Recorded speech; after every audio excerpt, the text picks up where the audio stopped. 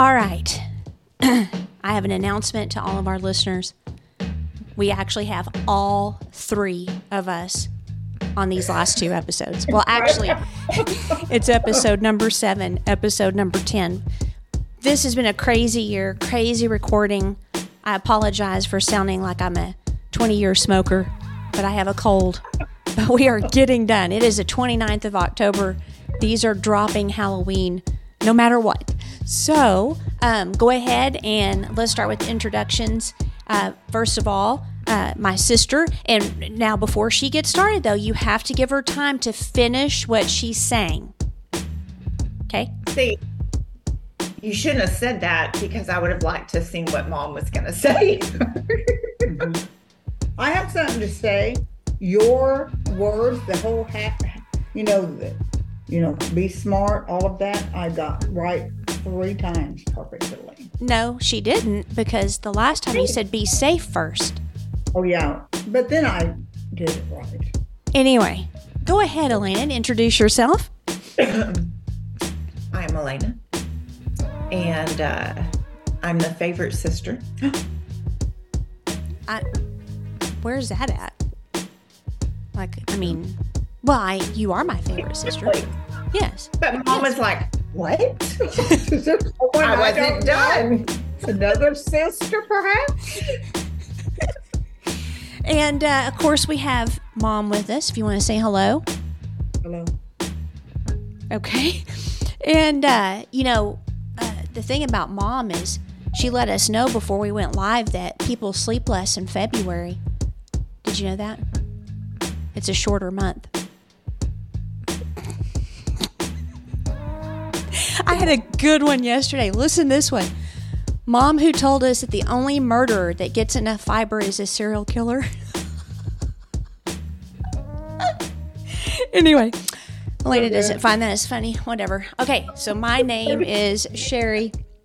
This is Outline of a Murder. Super excited for us to finish the 2 cases that we're recording. We had to do them out of order just because of different circumstances, but this is the Jennifer Dulos case.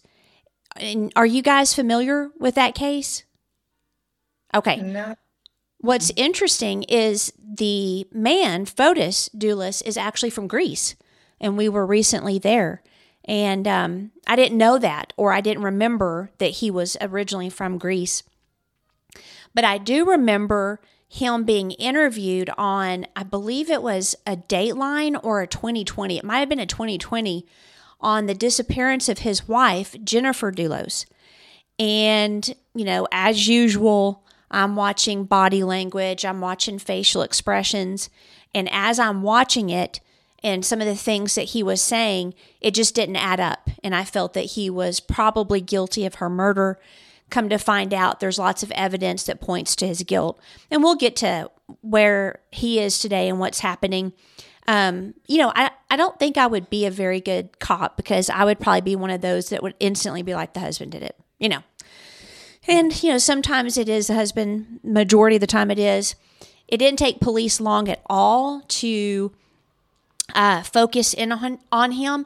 But the other thing that goes along with our season, objectives as well, obviously we'll pick up red flags, etc., is the fact that there was no physical violence or abuse. Why are y'all smiling? I don't know. She's like straightening my runner. So did you hear what I said? Yeah. Yes. No, I'm talking to Mom. Are you paying attention here? I'm paying attention. Okay. I sort of remember this case now that you mentioned his name and her name. Yeah. And there wasn't any violence as far as physical violence in the marriage before she died.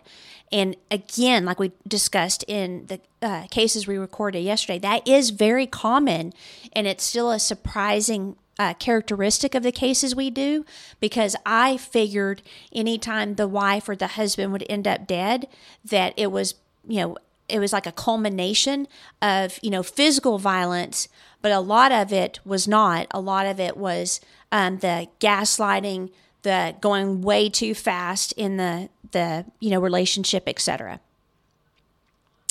And before we get into who the characters are, characters, I want to give a shout out to Peggy. So Peggy is one of our listeners, and she also researched this case for us. And she's working on I think the John Bonet, or she's working on the Darlie Routier case that we'll do in February for the miniseries. So super excited about that.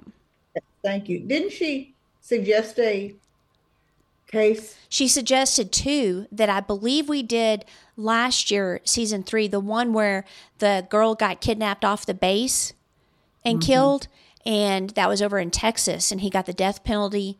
And gosh, what was the other one? Let me look it up real quick. It's not to do those cases, look them up, or research. Yeah, she's awesome, and she's the one that recommended the Prosecutors podcast, which is really, really good. Okay, let's see here. Oh, well, where is our podcast? Is it cold? I knew there was. Huh? Is it cold there? It's like 31 degrees here. Oh, yeah. Well, how strange. I don't know why our podcast isn't coming up. Let's see. Here we go. Okay, so season 3, she recommended Tracy McBride. So that was the one where she got kidnapped off the base. And then the Orsi family murders. That was where that guy killed his wife, one of his daughters, shot the twins, but they were able to escape. Oh, yeah, I remember that one. Yeah. Okay, so shout out to Peggy. Thank you so much for your research. So Fotis Dulos and Jennifer Farber was her maiden name. They had met years before they married when they were both students at Brown University, an Ivy League school that's in Providence, Rhode Island. You know, what's funny about Rhode Island is I went through it with my dad once, and you blink and you miss it. I mean, it's such a small state. And they never dated, but later Jennifer wrote that they did have, quote, special chemistry together, something special and precious. After they went their separate ways, they saw each other at the Aspen airport in 2003, and they reconnected. And she wrote in her blog, Lightening finally struck. And by the way, her blog is still up. Let me pull it up for you. So it's right here, makes 605 dot whatevers. I don't know. Oh, and 5 makes 7 is what it's called. So she said, there's not enough time in December to do it all. Next year I'll be on top of it. I have both more time and less. New Ellen school as well. Funny. Someday there'll be time I had, especially before I married, when I lived in Colorado, et cetera, et cetera, et cetera. So she had this blog where she would just discuss her daily life, eating more healthy, kids, et cetera. And then I've got a photo of her here, and here she is. And she looks like she has some type of ethnicity other than, like British or Irish. Like maybe she's Greek as well. I don't know. But that's both of them when they were married. Oh, sorry. So that's them right there. I wonder why she has her blog still up. That's unusual, isn't it? I know. I figured it'd be taken down by now. And Doulos, at the time when they met at the Aspen airport, he was going through a divorce, and it was finalized July of 2004. He and Jennifer then married a month later at the Metropolitan Club in Manhattan. So they meet again at the airport in 2003, and then they're married in 2004. So I'm assuming that between when they saw each other at the Aspen airport and the time they got married, that they were probably communicating and talking while his divorce was going, like running its course. And they married in Manhattan, and they're both wealthy. as I'm sure you can, tell by the photos. Well, Jennifer was wealthy. I'm not sure about Fotis's, which we'll get into later. But Jennifer grew up in wealth. Her father was a prominent banker, and then her mother's brother co-founded a billion-dollar design firm with his wife, and you'll recognize her as Liz Claiborne. So, yeah. The Metropolitan to get married there, I'm fairly certain that's expensive. Yeah. Yeah. Yeah. Mhm. And now, Jennifer was very industrious despite coming from family. I mean, she had regular income that came from her trust fund, but she was a writer, and then she also co-founded a theater company in the 90s, and she was stunning. And from what I could tell, she was a very wonderful person. I mean, everybody just had great things to say about her. She loved her kids a lot and spent a lot of time with them. Now, Fotis, I mean, if we go back to his picture, I mean, he's a handsome man for sure. And let me see if I have any more pictures of him separate. He doesn't look great, does he? Not to me. No, I thought he was Middle Eastern. Rich men are usually shorter. Well, he doesn't look tall. Yeah, he doesn't look tall. Yeah. I mean, here's a picture of him, and these are women. So, yeah, he's probably pretty short. But yeah, he doesn't look that Greek to me as well. Well, here it is in my notes. He was born in Turkey, so that makes sense. But raised in Greece. And then he came to the U.S. for college, and he earned a bachelor's at Brown and an MBA at Columbia. Both colleges with expensive tuition, so I'm thinking he had to have come from some means for sure. And even though he was attractive, excuse me, and and come from, good background, good money, etc., a friend of Jennifer said that he was a rigid man, moody, and gloomy at times. He was also quick to point out Jennifer's shortcomings, and so I'm thinking there's probably some control and some, demanding behavior going on. What kind of behavior? Demanding. Oh, yeah.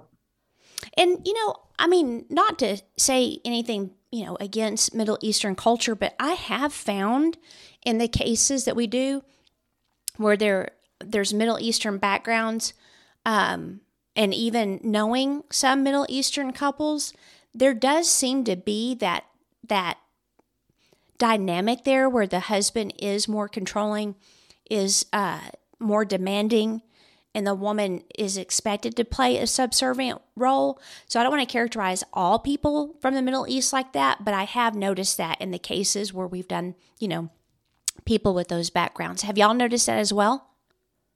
Yes, I agree.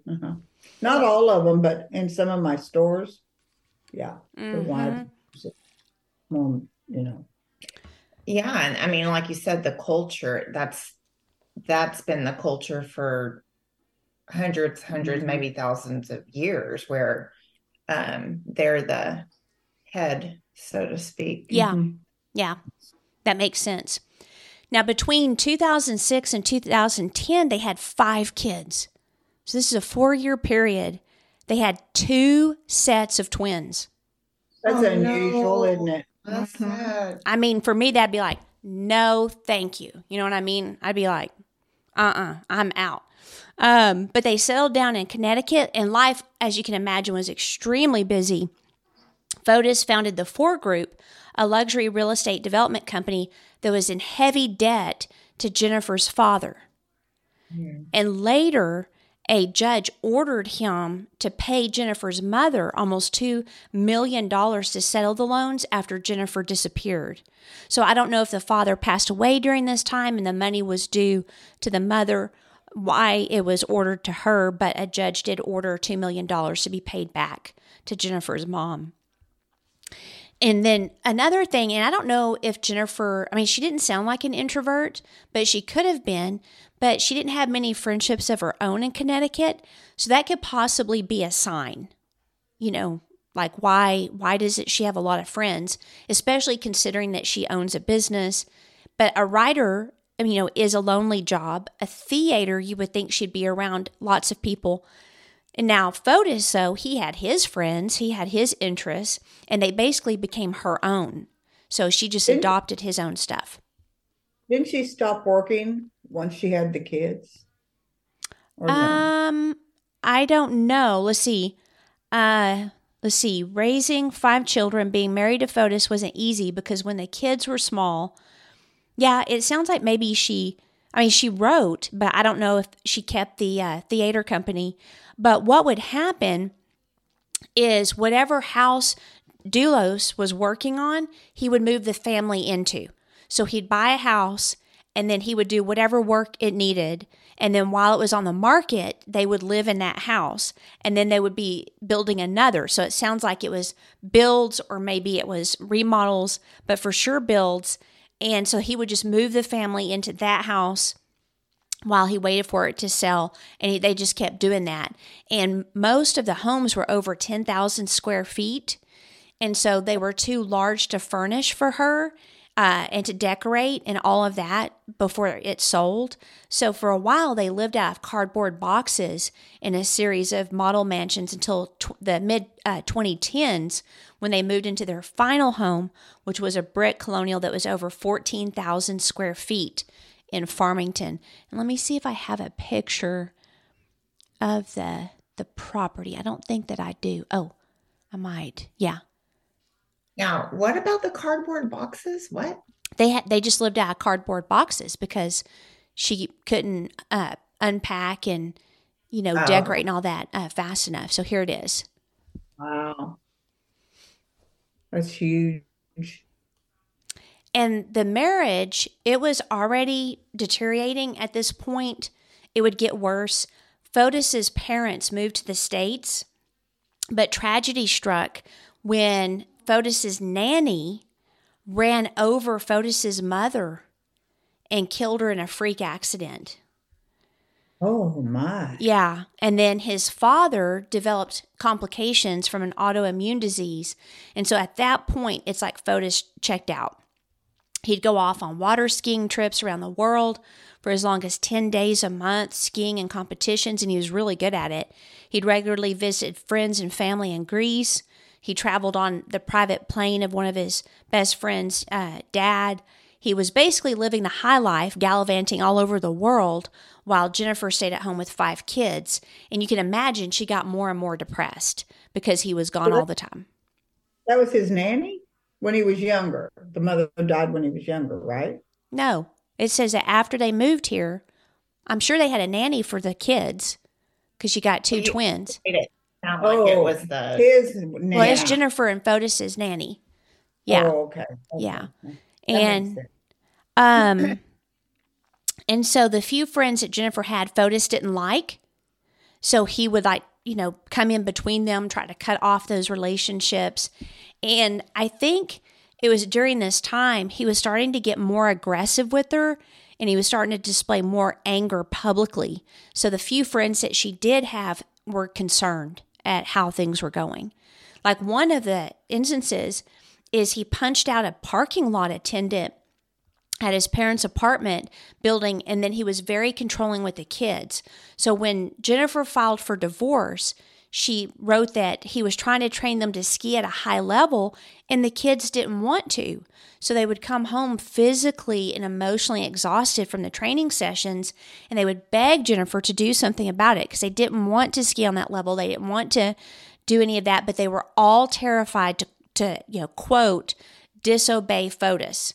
And she also claimed in her divorce documents that Fotis became enraged during one of the sessions and he threw one of his skis against the rock and broke it.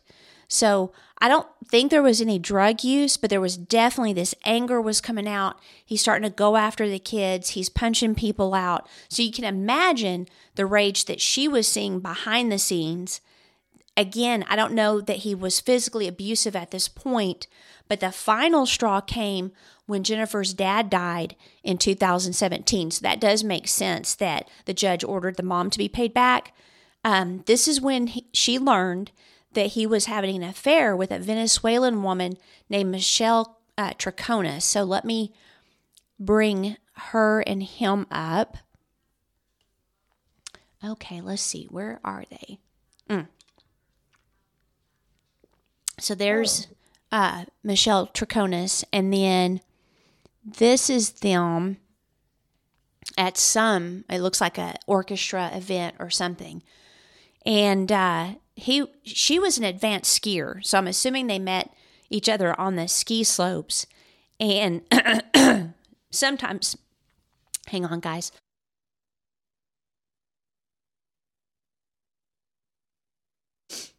I don't want to be coughing in everybody's ears. He seems so arrogant. He probably didn't try to even hide the affair. It doesn't sound like it. She also did marketing and PR for high-end ski resorts. She was very tall, very athletic. She had a goal to rank in the top 50 female water skiers. She also had a teenage daughter. And I'm not sure if Jennifer confronted Fotis or how it all came out, but he wanted Jennifer and the kids to stay with them, and he even suggested that Troconis and his daughter move in with them because the house was big enough. Wow. Didn't that first picture sort of look like his wife, Jennifer? A little bit? The long hair and the... Yeah, I thought it was at first. Yeah. Or, from Middle Eastern country where you might hear more stories like that. Now, Jennifer didn't let him move her in, did he? She? Do what? Jennifer didn't let her move in, did she? No. Yeah, I was going to say, that'd be... No, and not only that, but she learned that Fotis got a 9mm Glock, in spite of their agreement not to have guns in the house with the kids. When they were raising their kids, she didn't want any guns around. So she found out when the kids told her that Fotis had showed them the gun. So in June 2017, under literal cover of night, she loaded up the kids while movers packed some of their belongings, and she moved to New Canaan, Connecticut. When Fotis came home later, he called 911 to report his children missing and some things stolen. Jennifer filed for divorce the next day and requested emergency custody of the children. She was denied, but later she got custody when he kept disobeying the judge's orders by exposing the kids to his new lover, Michelle Troconis, and her daughter. So the judge is like, you can't do that. Leave the girlfriend out. He kept disobeying, so then she gets the kids. But I don't know why she wouldn't have gotten custody. I mean, do y'all have any thoughts on that? He may have had more money, better attorney.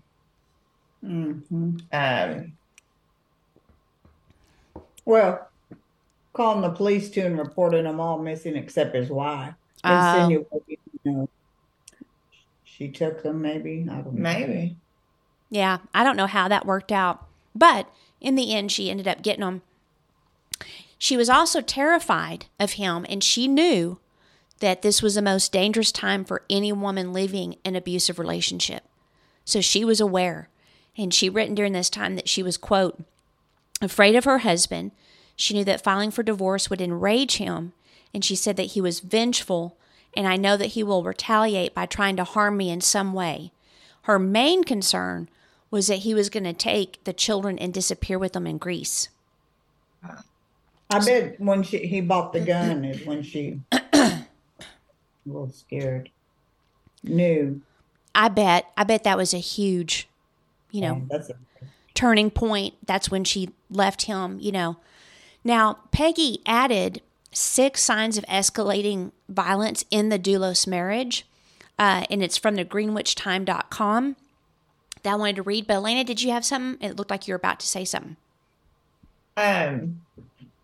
The crappy, audactic thing for them to have an agreement about no gun because of the kids and then showing the kids the gun. Yeah. What kind of psychopath, sociopath behavior is that? I know. And what I find weird too, and it may be the arrogance that he has, but you showed the kids a gun, so now they know you have a gun. So if he never got back to her. Well, if he killed her with the gun, the kids would be able to say we saw a gun. So it is kind of a weird thing that he would show the weapon. Maybe he was just being an ass to her. Probably. Now, here's the warning signs that were specific to this marriage. The first one was intimidation and threats. In August, after the separation divorce filing, Fotis was returning children to Jennifer, who was standing in her driveway. Doulos purposely sped up his car and aimed it at Jennifer, and then he swerved at the last second. This was witnessed by the 5 children and the nanny. In addition, he did threaten to take the children and leave the country so that she couldn't find them. The second was a disregard for the law. Doulos bought the gun, and it was believed that it was unlicensed. He brought the gun into the home against Jennifer's wishes. He did not have the required permit to carry the weapon. He repeatedly violated court orders in the divorce suit. He violated alimony, child support, property, and custody orders. Really good. Do what? It's a really good point that or at least me, I typically don't think of that as a sign or flag. Betty Broderick did that. She violated all the court orders and before she killed her ex and his new wife. So I didn't think about that either. But when you look back, you can see just a disregard for the law. And maybe he was disregarding the law and the rules because he was planning to take them to Greece. Could be. Or he didn't care. No, I don't think he cared. Could be both. Mm-hmm. Mm-hmm. He also had controlling behavior, which we've seen a lot. He was known to verbally attack Jennifer both privately and publicly. After a particularly bad argument, he followed her upstairs to the bedroom. He shut the door and blocked it so she couldn't leave. And then he continued to shout at her while intimidating her by not allowing her to leave the bathroom or the bedroom. One of the children and the nanny were also in the bedroom. And then many times he told Jennifer that he would never, air quote, allow her to divorce him, ever. So now we have the controlling behavior. I'm never going to allow you to divorce her. Hold on, Mom's freaking out. You didn't see that? What? The confetti fell down? Yes, you did. Yes, you did. Elena. Do it again. I'm sorry. You guys knew. I had her going. You guys are horrible children. I knew that was going to warn you, Sherry. I'm like, I'll do You're my best. horrible. Horrible. You knew it. You was like, what? He said, no, what? I'm And like, I kept trying to do one like incognito and it wasn't working. you guys are the worst. That's horrible, children. Man, I had her going too. I had to go to the doctor immediately tomorrow. You kept a straight face. I was almost believed her, and then you just a little. I It's know. ridiculous. Couldn't do it. Sorry, Sherry. Man. That's Okay. horrible. So for people that can't see, you'll hear occasionally on some of the episodes, Mom's like, look, balloons, look, confetti. And I'm like, what are you talking about? I don't see anything. Like, do you need medication? Are you okay? Blah, blah. Last night? Yeah. Yeah, I had you going the whole time. Yep. We accidentally figured it out because when we were hanging up one, all of a sudden balloons went down. I'm like, how did that happen? And then we figured out in the next episode, and it was just nonstop. There's the balloons. Anyway, it's on Zoom. So for some reason, there's these animations that happen. We had Mom going. Well, I did until Elena screwed everything up. Well, I'm telling you, I That's was like doubting last night on the way home. I'm like, nobody saw him but me. I wonder if something's wrong. Maybe my medication. So you did the thumbs up one. I hadn't seen that one yet. So Well, I was and I'm surprised. trying to get the bottom one too because it'll do thunderstorms. I'm sad. I'm just going to tell y'all, I don't want your Christmas list. I don't need your Christmas list. Okay, we got to get back to the crime. Okay. All right. So He also had verbal abuse and public shaming. He denigrated Jennifer constantly in front of their 5 children, claiming she was an unfit mother and that she was insane. He even told the police after the disappearance that Jennifer is presently taking medication for mental health issues, intimating that she ran away because she was mentally unstable. Number 5, he was quick to anger, and it was increasing. And then he would also go into a rage when there was a schedule conflict, when he wanted to take the kids for their, skiing training, when it was actually abuse. And then number 6 was violence toward others. Does it say anything about how he was with his ex-wife? No, and I did look it up. I was curious. And that's one thing that, it may sound strange, but I just think it's a good idea, if at all possible, to speak with the ex-spouse. 1,000%. I actually am very familiar with someone that did that. Yeah, I just think it's a good idea. I sure did. But a lot of people won't listen because they think, oh, she's just jealous or she's telling lies. Yeah. And I think that I'm sorry, go ahead. I think that if you have that feeling in your gut or something just seems off and you're actually putting forth that effort to either validate it or just check in on the past, I think that you're open to those things. Yeah. And that's why I was going to say too, or in addition, when you're with that person, you'll be able to tell, like if I believe, like if they're very angry or bitter, that's going to come out. And that's probably a clue that they're going to maybe exaggerate things. But if you get with the ex and they're calm and they're just like, yes, I was married to him for this long, this is a behavior that I saw, I think you could probably trust that more than someone that's really mad still and bitter. Like that to me would be a sign that I may take what they say with a grain of salt. But you can also talk to friends, of the spouse and things like that, if possible, if you can figure out. People may think it's silly to do that, but we've just seen over and over where these people have been married before. And then you do hear about later where the spouses are like, yeah, he tried to choke me one time, or he, hit me, or he threatened to run over me, or whatever it is. And I just think if you're in doubt, if you see red flags, please dig deeper and also understand that when you're with someone especially at the beginning, you've got about 1,400 chemicals flowing in your bloodstream that make you feel that you have fallen in love. So it's like the lovesick deal, and your brain cannot think clearly.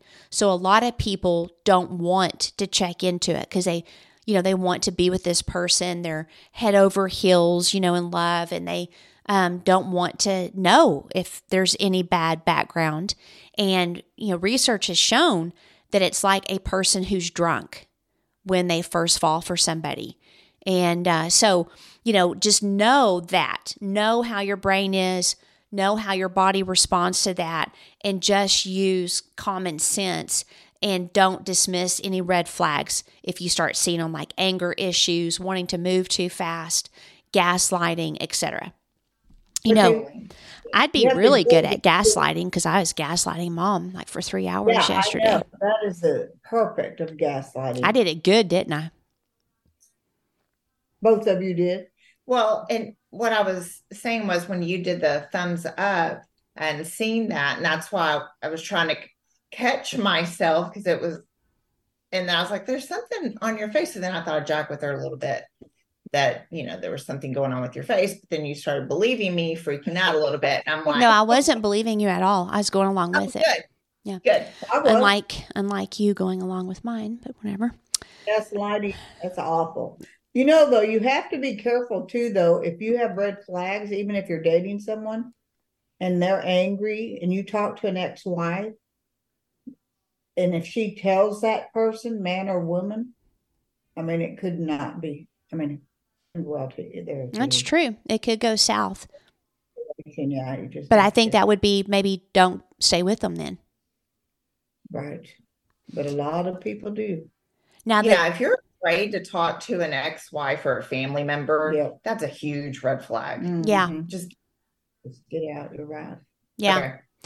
The divorce was contentious as heck. Custody issues were even worse, and it was still going on 2 years later. In 2019, get this, 300 motions filed. So this takes us to Jennifer's disappearance. The Friday morning before Memorial Day, May 24th, 2019, Jennifer got her 5 kids ready for school, and she dropped them off at their private school, and it was less than a mile away from where she lived. She was driving her Chevy Suburban, and then she had a doctor's appointment that day in Manhattan, and then an orthodontist appointment for the kiddos later in the afternoon. A neighbor's security camera captured her returning from the school and pulling into her driveway at 8:05 a.m. She opened her garage door using the remote, and she drove in. She was never seen again, and her body has not been found to this day. Oh man. Lauren, do what? Cameras on the house, do you know? 2015 wasn't as popular as it is now. That's true too. I don't know. I know they got a lot of stuff that he was up to on cameras, but I don't know if there were any on her house. Now, the long-time nanny, and I'm wondering if it's the same one that accidentally killed Fotis's mom, she arrived at 11:30 and noticed several things that were unusual, but she wasn't thinking that a crime had occurred. The first thing was Jennifer normally drove the Range Rover into the city versus the Suburban, but the Range Rover was still in the garage and the Suburban was gone. So if she had gone to her appointment in Manhattan, the nanny thought it was strange that she didn't take the Range Rover. She also noticed that Jennifer's handbag was on the floor between the mudroom and the kitchen, and there was an unopened granola bar and a mug of tea on the kitchen counter. The rear door to the mudroom was unlocked, and that was also abnormal. But again, she didn't think anything nefarious happened. She probably reasoned away everything, that maybe she just grabbed her keys and wallet and headed out and didn't need her purse. Maybe she had a reason to take the Suburban. Maybe she got called away on a quick errand, and didn't finish her snack and forgot her purse. I mean, there's all kinds of reasons that I'm sure she came up with. But, things start progressing pretty quickly from there. She washed the mug, and then she picked up the kids from school. They were let out early for the holiday weekend. She made them lunch, which was planned. That was part of her duties. And then she was periodically texting Jennifer, but she started getting concerned because Jennifer wasn't responding. Now, it just wasn't like her at all because, if she got a text from the nanny, she's going to answer it because she's with her kids. She also didn't show up to get the kids for the appointment. So Lauren said, quote, "My first thought was Fotis did something." Oh. Now, Laurel Watts is Jennifer's good friend, reported her missing that evening at 7 p.m. She notified the police that she was going through a divorce with, quote, "a man that has threatened her in the past and owns a gun." When police spoke with the nanny later, she told them that she also noticed when she arrived at the house another, quote, "incredibly strange thing" the day she went missing. She said that she went into the pantry to refill the paper towel holder in the kitchen and noticed there were only 2 rolls there, but she had just bought a brand new pack of 12 the night before. So between the night before and the next day when she arrived, 10 paper towel rolls have been used. So the police discovered later that's because there was a lot of cleanup. Yeah. Wow, 10 rolls. Yeah, y'all are like on echo. Seemed like it would clean up a lot of blood. 10 rolls. Yeah. Depends how he killed her, probably. Well, it was with the gun, wasn't it? We don't know because her body's never been found. Okay. A closer examination of the home revealed traces of Jennifer's blood in the garage, the kitchen, and 3 different vehicles, which I'll get into in a bit. Blood was also on clothes, sponges, mops, 2 rain ponchos, and zip ties and garbage bags found in Hartford, a 90-minute drive from the home, which we'll get into that as well. Her empty SUV was found abandoned in a park 3 miles away with its running lights on and the transmission in reverse, and blood spatter on the passenger side. Now, I believe the car was left the way it was in the park to make it look like she was kidnapped by a stranger in the park. Yeah, because blood splatter, that doesn't make sense if they found so much blood in the home. Let me see if I have. Okay, so I don't have a picture of the park. Staged. No, I don't. Okay. So I think that it was staged. That way, a stranger abducted her. She went to the park for a run or something, and the stranger got her. Police knew, something definitely is wrong, and they, amp up their investigation. The information that follows is from legal documents and warrants.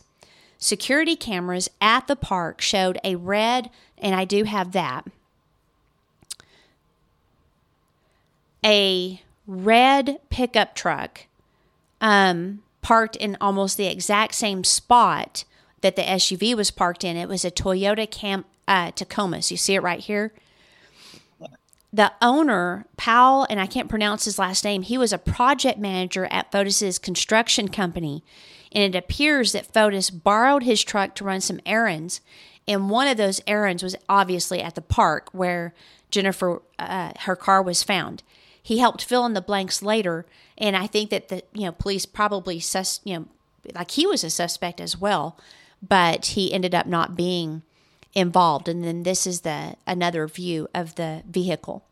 A more wasn't very smart, was he? Yeah, he wasn't brilliant. Most of these guys aren't.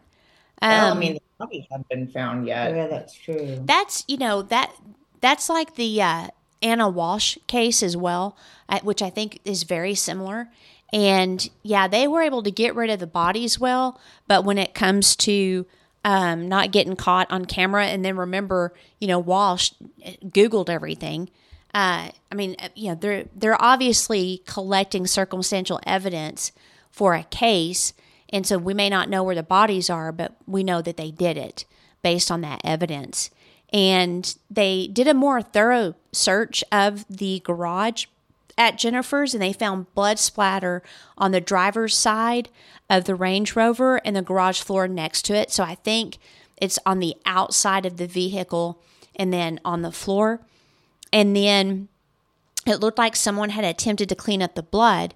They also found blood on the garage wall and door, on the Range Rover's hood, bumper, and rear fender, and it was all Jennifer's based on DNA.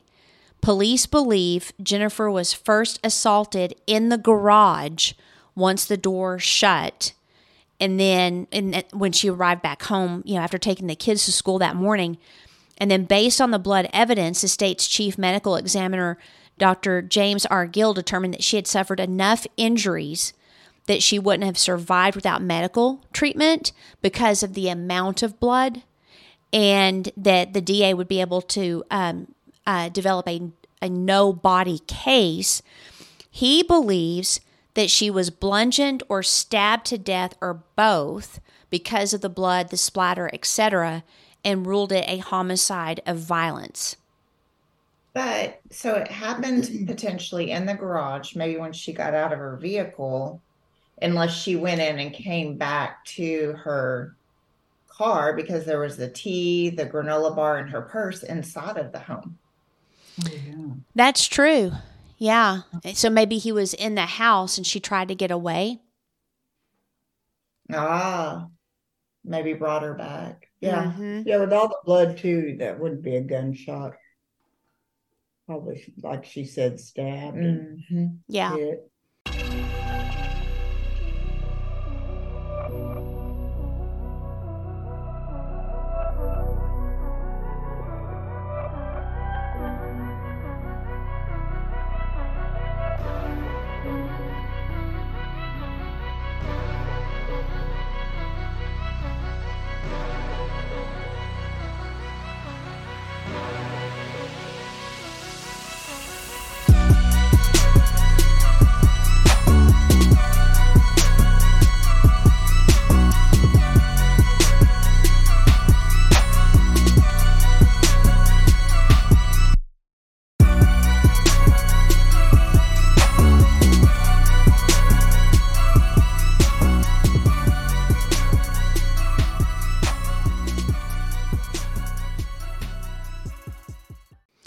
police discovered what they felt was a motive. Fotis was losing control of both Jennifer and the kids. He was deeply in debt. He owed $7 million to various people and entities, plus he owed millions to Jennifer's family. He was financing For Group, his company, through advances and shuffling money through different accounts to keep things going. But if he got custody of the kids, he could access their trust funds to get himself out of hot water. Lovely. Being in construction too, who knows where the body could be? It could be under cement. It could be. Yeah, there's no telling. Yeah, very, very good point. The nanny noticed something on May 22nd. So remember, she disappeared May 24th. On May 22nd, Fotis had supervised visits, and he was supposed to take the kids to a park for a picnic. He told Jennifer that it had closed early, and he requested to visit them there. Jennifer refused to let him in the house. He was not allowed. And she locked the rear mudroom door while they visited in the backyard. So that tells you how scared she is of this guy. Mm-hmm. So remember, when the nanny gets there, the mudroom door is unlocked. Was there a restraining order on him? Do you know? Not that I know of. Wouldn't surprise me, though. Here's what I'm wondering. Did he ask one of the kids to unlock it for him? Yeah. Because the nanny wouldn't have. Jennifer wouldn't have. So May 22nd, and it was that Friday that they had gotten out of school early and she disappeared. What day did she disappear? I don't know if it was, it's May 24th, 2019. So I don't remember if it's a Friday or not. Probably. Well, so he came to visit the kids. She locked the mudroom door May 22nd. Yeah. And then that Friday. So just 2 days later on the 20th. And the police swabbed the inside of the door and they found his DNA on it. So they know that's how he got into the house. And remember, her purse was in between the kitchen and the mudroom. So it makes you wonder if she dropped it. He had to be in the garage, though, because mudrooms are usually right at the back door of the garage or the front door. Mm-hmm. Yeah, I'm sure he was close in the vicinity. He was somewhere in the house close, waiting to pounce. Now, he tries to give an alibi. On the morning Jennifer disappeared, his mistress, Troconis, and then his longtime friend and former attorney, Kent Mahini, alibied him. Initially, both said that she and Fotis woke up, showered together, and had sex. She then said that Troconis then said that she took her daughter to school, and when she returned, both Fotis and Kent were meeting in the office area at the headquarters for For Group. That was around 8:15. At 8:24, Fotis received a call from a friend in Greece, but it didn't take long for the cops to begin to pick apart his alibi. Homeland Security agents seized the friend's phone and discovered that Fotis had instructed his friend to call him at a specific time in text messages. Fotis lived 70 miles away, so the call made it impossible for him to be at Jennifer's. So that's why he wanted the phone call to come to his phone. Then his lawyers tried to say that Jennifer was unstable, probably ran off and tried to kill herself. Then that fell apart when Troconis changed her story and admitted that she was the one that answered the phone that was from the friend in Greece, and that she did not see Fotis the morning that Jennifer disappeared. Mahini was also self-contradictory in interviews and admitted that he hadn't seen Fotis that morning. So on May 25th, Fotis went to the police station. He declined to be interviewed or assist at all in Jennifer's disappearance. But he did turn over his cell phone without any, quote, apparent hesitation, and it was a gold mine. They set it to airplane mode to prevent tampering, and then they secured a warrant. The data allowed them to track his movements that afternoon and evening and get the footage they needed to arrest him and Troconis and Mahini for evidence tampering and hindering prosecution. Okay. I thought maybe he had another phone. Why would you hand over evidence? That's stupid. Well, he probably thought they couldn't find anything on it. People are dumb. Yeah, that's how they find most stuff. I know. Okay, here we go. Dulos is in custody this morning, accused of kidnapping and murdering his estranged wife, Jennifer, who has been missing almost 8 months. The couple embroiled in a bitter divorce and custody battle over their 5 children. His girlfriend and his former attorney are also facing conspiracy charges in the case. In a statement, relatives of Jennifer expressed relief about the charges, but added there's no sense of closure. Nothing can bring Jennifer back. For months, Doulos has maintained his innocence, including this exclusive interview with Dateline last year. Did you have anything to do with Jennifer's disappearance? I did not, but I'd like to leave it at that. In arrest warrants, investigators say Doulos laid in wait at the couple's home for Jennifer to return home from dropping their children off at school one morning. Police documents list evidence of bloody items matching Jennifer's DNA found in the garage and elsewhere. Doulos and girlfriend Michelle Troconis, who were already charged with tampering with evidence back in June, pleaded not guilty and were free on bail. Troconis, investigators say, has admitted to providing false, handwritten alibis about the crime, in which the 3 suspects are mentioned. Now, investigators citing a gag order won't say what led them to charge Doulos with murder. This investigation is still ongoing. Doulos' attorney maintains he is innocent. We categorically deny that Mr. Doulos had any involvement in the disappearance of his wife, Jennifer. And despite months of extensive searches, Jennifer Dulos has not been found. Her disappearance now a case of murder, still very much a mystery. Okay. Now, here's what they know. So let me go through the evidence. According to arrest warrants, cell phone records, and surveillance cameras, and then the OnStar vehicle data, Fotis and Troconis spent the afternoon going back and forth from their home and then another 4-group property 2 miles away. They claimed to be cleaning it and needed to get cleaning supplies from their home. But I'm wondering if that was the cover for what they were actually doing, because, and I think I have a photo of the errands they were running, but in this picture and then in this one, what was happening is there were bags, like garbage bags and different items in the back of the pickup truck, and they were driving all over the place, and he would stop and just throw some bags in garbage cans throughout the city. Now, I'm not sure if Troconis was unaware that he had killed her. She said that she had no idea and that he just asked her to lie, so she did. I don't know. I haven't been able to find any evidence that she was in any way involved in her murder. But she helped get rid of some of those bags. She sat in the car. She didn't get out. Oh. Yeah. But there's things. First of all, obviously, shame on them. However, if you have a boyfriend or a husband that has asked you to lie, and it just so happens that whoever they're battling with has disappeared, you know, that's a flag. Let's not do that. It is. Also, 2 raincoats found. Yeah, that's true. There were 2. Yeah, I'm not saying it was With her. blood on them. Yeah, but why 2? Yeah.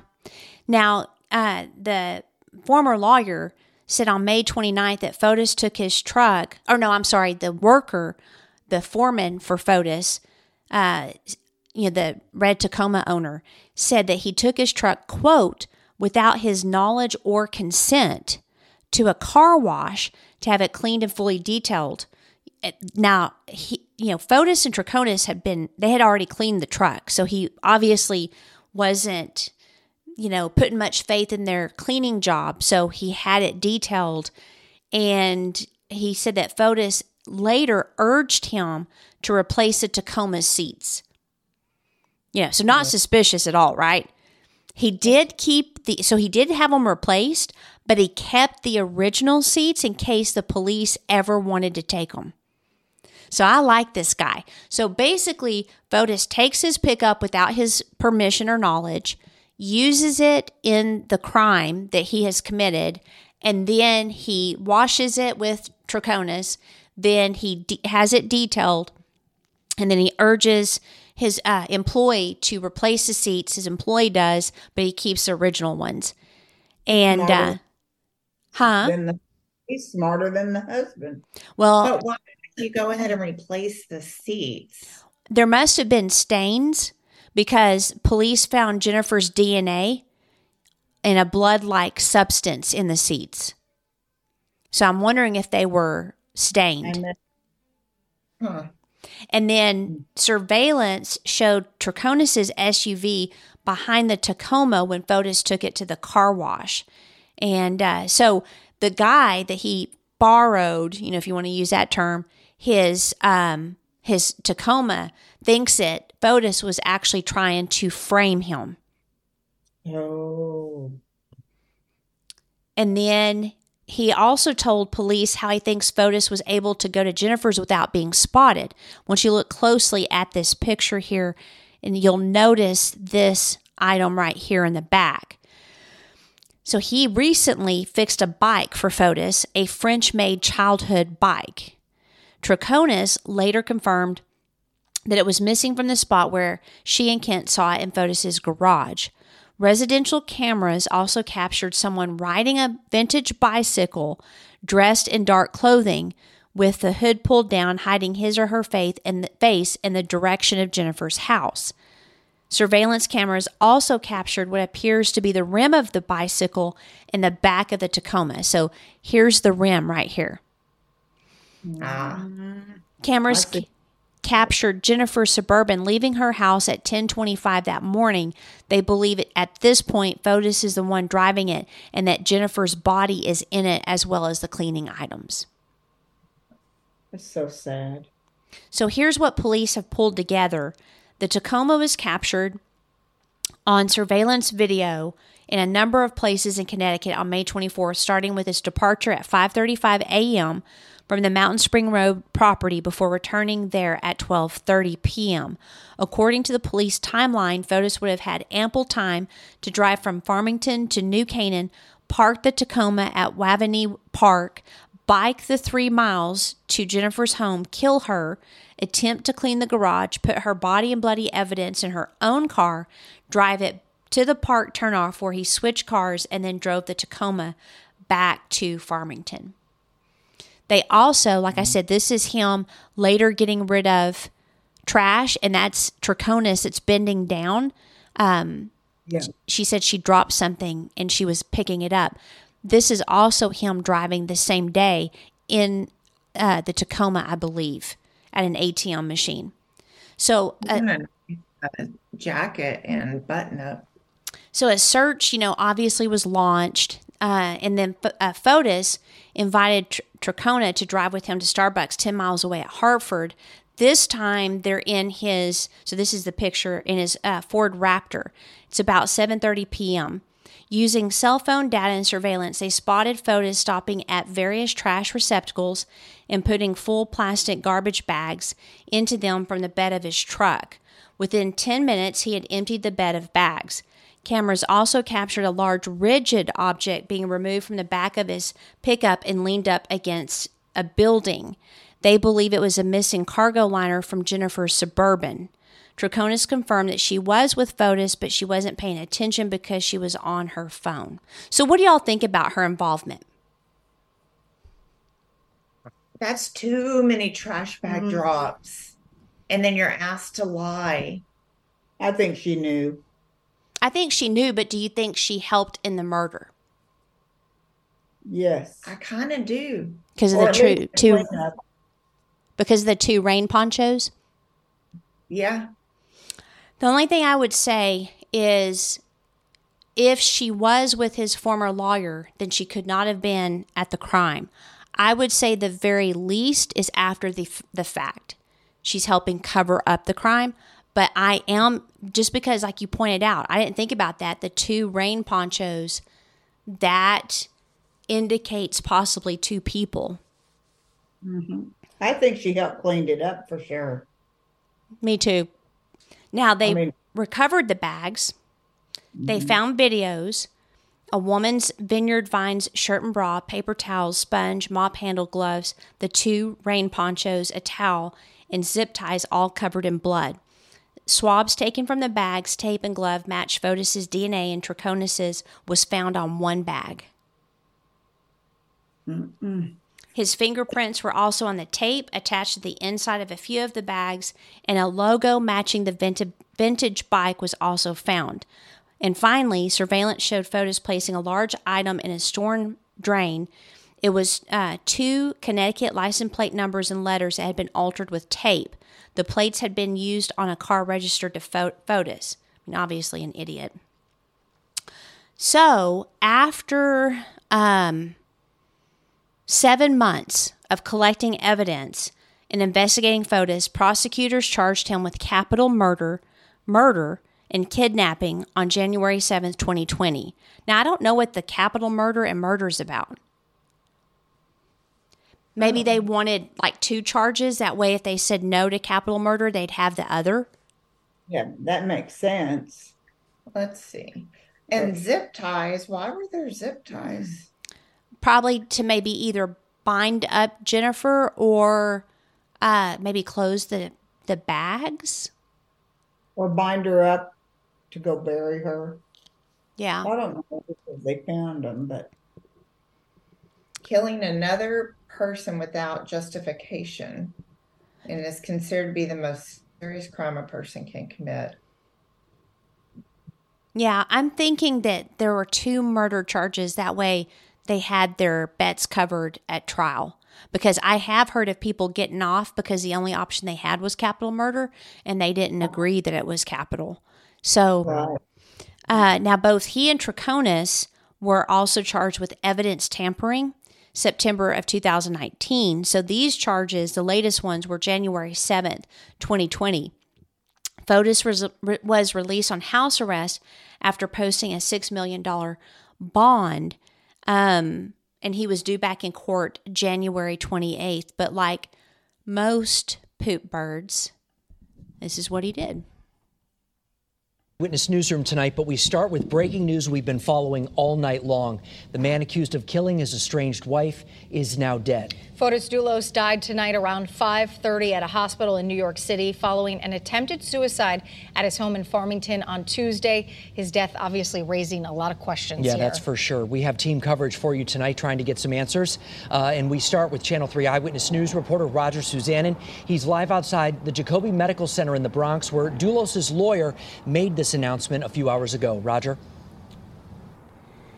Yeah, Mark and Aaron, of course, Fotis Dulos was rushed to this hospital in the Bronx on Tuesday afternoon. And since then, a lot has been said and a lot has been written about this accused killer.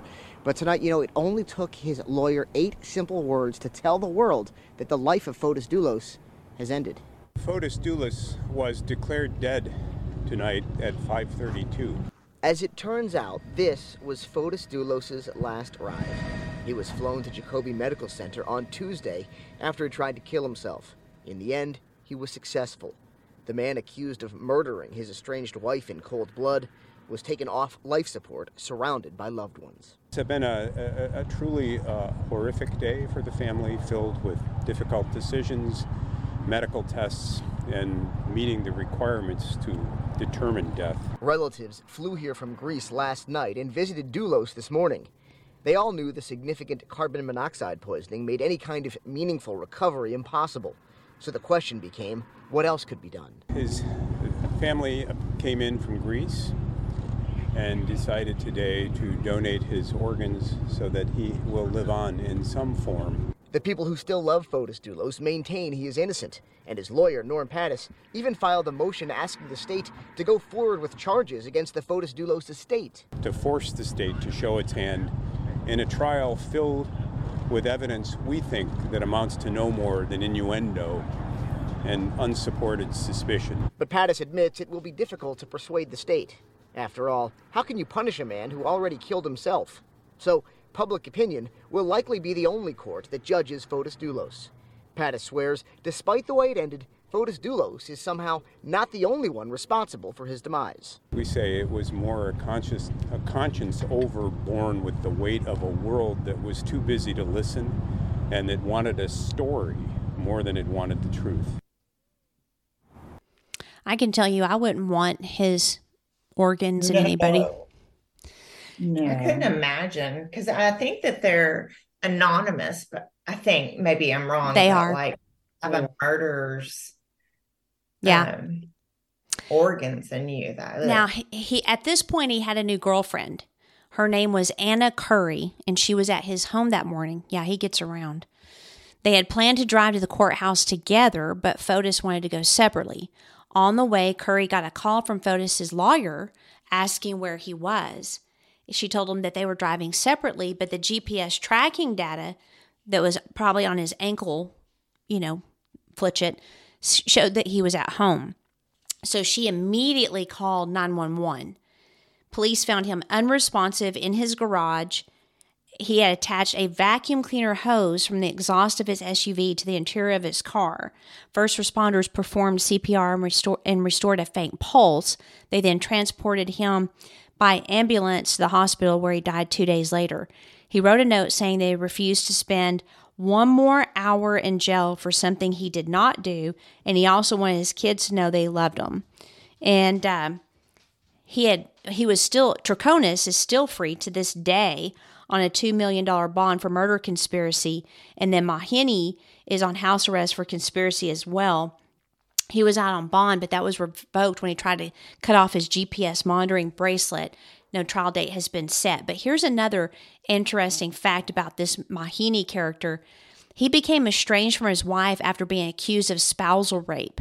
His wife went to South Windsor police and told authorities that she feared Fotis and Mahini were working together to kill her. Oh. After Jennifer disappeared, a shallow grave was discovered at a secluded property that Mahini owned, filled with 2 bags of lime and a blue tarp. Authorities and a sniffer dog discovered the grave in August 2019, but no body was found, and said items were found to have been removed. I wonder if he helped Fotis. But if we remember, though, Fotis was the only one on the bike. There was no, remember, he approached the house on a bike. So the way I believe it went down is I believe that Fotis killed her by himself, and that Jennifer helped with the cleanup, and then the Mahini guy helped provide an alibi, which later just fell apart. And they may have tried to kill his wife, the lawyer's wife, had it not been so stupid that she got caught. But yeah, the girlfriend must have had an idea that he was suicidal for her to immediately call. Yeah, and it's an interesting situation. And I think we were talking about this on the Brian Kohberger case last night, where no, it was a female that killed. Oh, what was the case? Let me look here. Corey Richins, the one that wrote the grieving book. And you asked me if I thought she'd commit suicide, and I said no. And I don't think she will. And it seems to be men that are narcissistic and psychopathic, like him, Israel Keys, etc. They'll kill themselves because they want to control the narrative. They care about what the public thinks of them. And, like the guy that shot up all those people in Maine killed himself. So, it maybe is more of a male thing, I'm wondering, than it is of a female psychopath to kill themselves and to control the narrative, because you don't hardly hear of that happening with the females. True too. So what are y'all's thoughts? I mean, it seemed like she was trying to do what she could to stay safe. She got away. She didn't let them in the house. She made sure the doors were locked. Do you think that he killed her on his own, or that Troconis was there? Like, what are your thoughts on the whole case? I think he definitely killed him on his own. I think that the lawyer friend definitely helped more than just an alibi, though, especially if they found a shallow grave on his property, and then his wife's accusations. I don't know, honestly, aside from like maybe some self-defense courses, some getting your gun license and practice. I really don't know that it would have ended any other way, though. I know. But I think the girlfriend did help clean up. Mm-hmm. I do too. And I look at it. He's dead. Yeah. She's going to go to trial. And He then already had another girlfriend. I mean. And why did they split up? So that's where I'm not sure. Because, like, okay, is it possible that he asked her to lie and give him an alibi and convinced her that he was innocent? Is it possible that she was riding around with him and didn't know what he was up to because she's on her phone? And then when they're arrested, she's like, hold up. Yeah. And then she splits with him. He gets another girlfriend. I think she's a poop bird because she was dating and having an affair with a married man, but I'm not sure she was aware. I'm probably more inclined that she was, but I could definitely have reasonable doubt if it ever went to court. See, I couldn't. I mean, you'd have to be blind not to see it. Well, we've seen that before. His wife is missing. His wife's missing. No, we've seen that before. BTK's wife didn't think he was guilty. Well, nobody thinks they're, guilty, but putting bags, you're going around putting bags. You had to know something was up. The wife's missing. You're going around throwing trash cans. He could have said it was from his construction job. Yeah, but the wife is missing, and then he comes to her and says, hey, I need you to be my alibi, knowing that his wife was missing. I could see him letting her know that the cops are going to look at him first and that she knows he didn't do it. That's not the kind of person he is. Getting rid of bags, you're a construction guy. You have construction dumpsters. Someone would know. You got to know. You're going to trash can. Your wife's missing. You have a construction company. Go to the dumpster. But at the same time, Sherry's point about, believing he didn't do it, then all of a sudden you're arrested and they split up whenever after that. That's a good point. But then you're in the car. He has a construction company. What really do you think he's thrown away? Construction stuff? Yeah. No, that doesn't even make sense to me. It does to me. Yeah, I'm not sure. If she would have stayed with him, that would have probably made me more inclined to think that she was involved. The fact that she did not stay with him, though, makes me wonder if she figured out, wait a minute, I think he did this, and she got away. Or he did to her what he did to Jennifer, was blatant about having an affair. True. And she may not have been the type to put up with it. And you never know. She was over her head, had a daughter. The only way we're ever going to know her involvement is if she ever fesses up, and then I'd have to make sure she's not lying by looking at the signals. She probably wouldn't fess up anyway because, she'll go to jail. She's probably going to go to jail anyway. I think they actually let her off. Let me see. I thought she still had the $2 million bond. Yeah. I thought so too, but I might have seen something later. Nope. Let's see. So this was October 11th. 4 jury seats filled for the Michelle Troconis trial in the Jennifer Dulos case. Yeah, they're going forward. When did you say that was? October 11th. Oh, dang. Oh. Yeah, they're going to keep going. All right. I think they should. Huh? I think they should. Oh, absolutely. It'll be good. It'll be interesting to see what evidence they have. Yeah. Yeah, for sure. Okay. Probably stuff I know. Okay, so it's time. I already know mine. Are you sure? I know yours. Are we sure? I know hers. Okay. Be smart. Be rude. And don't be a victim.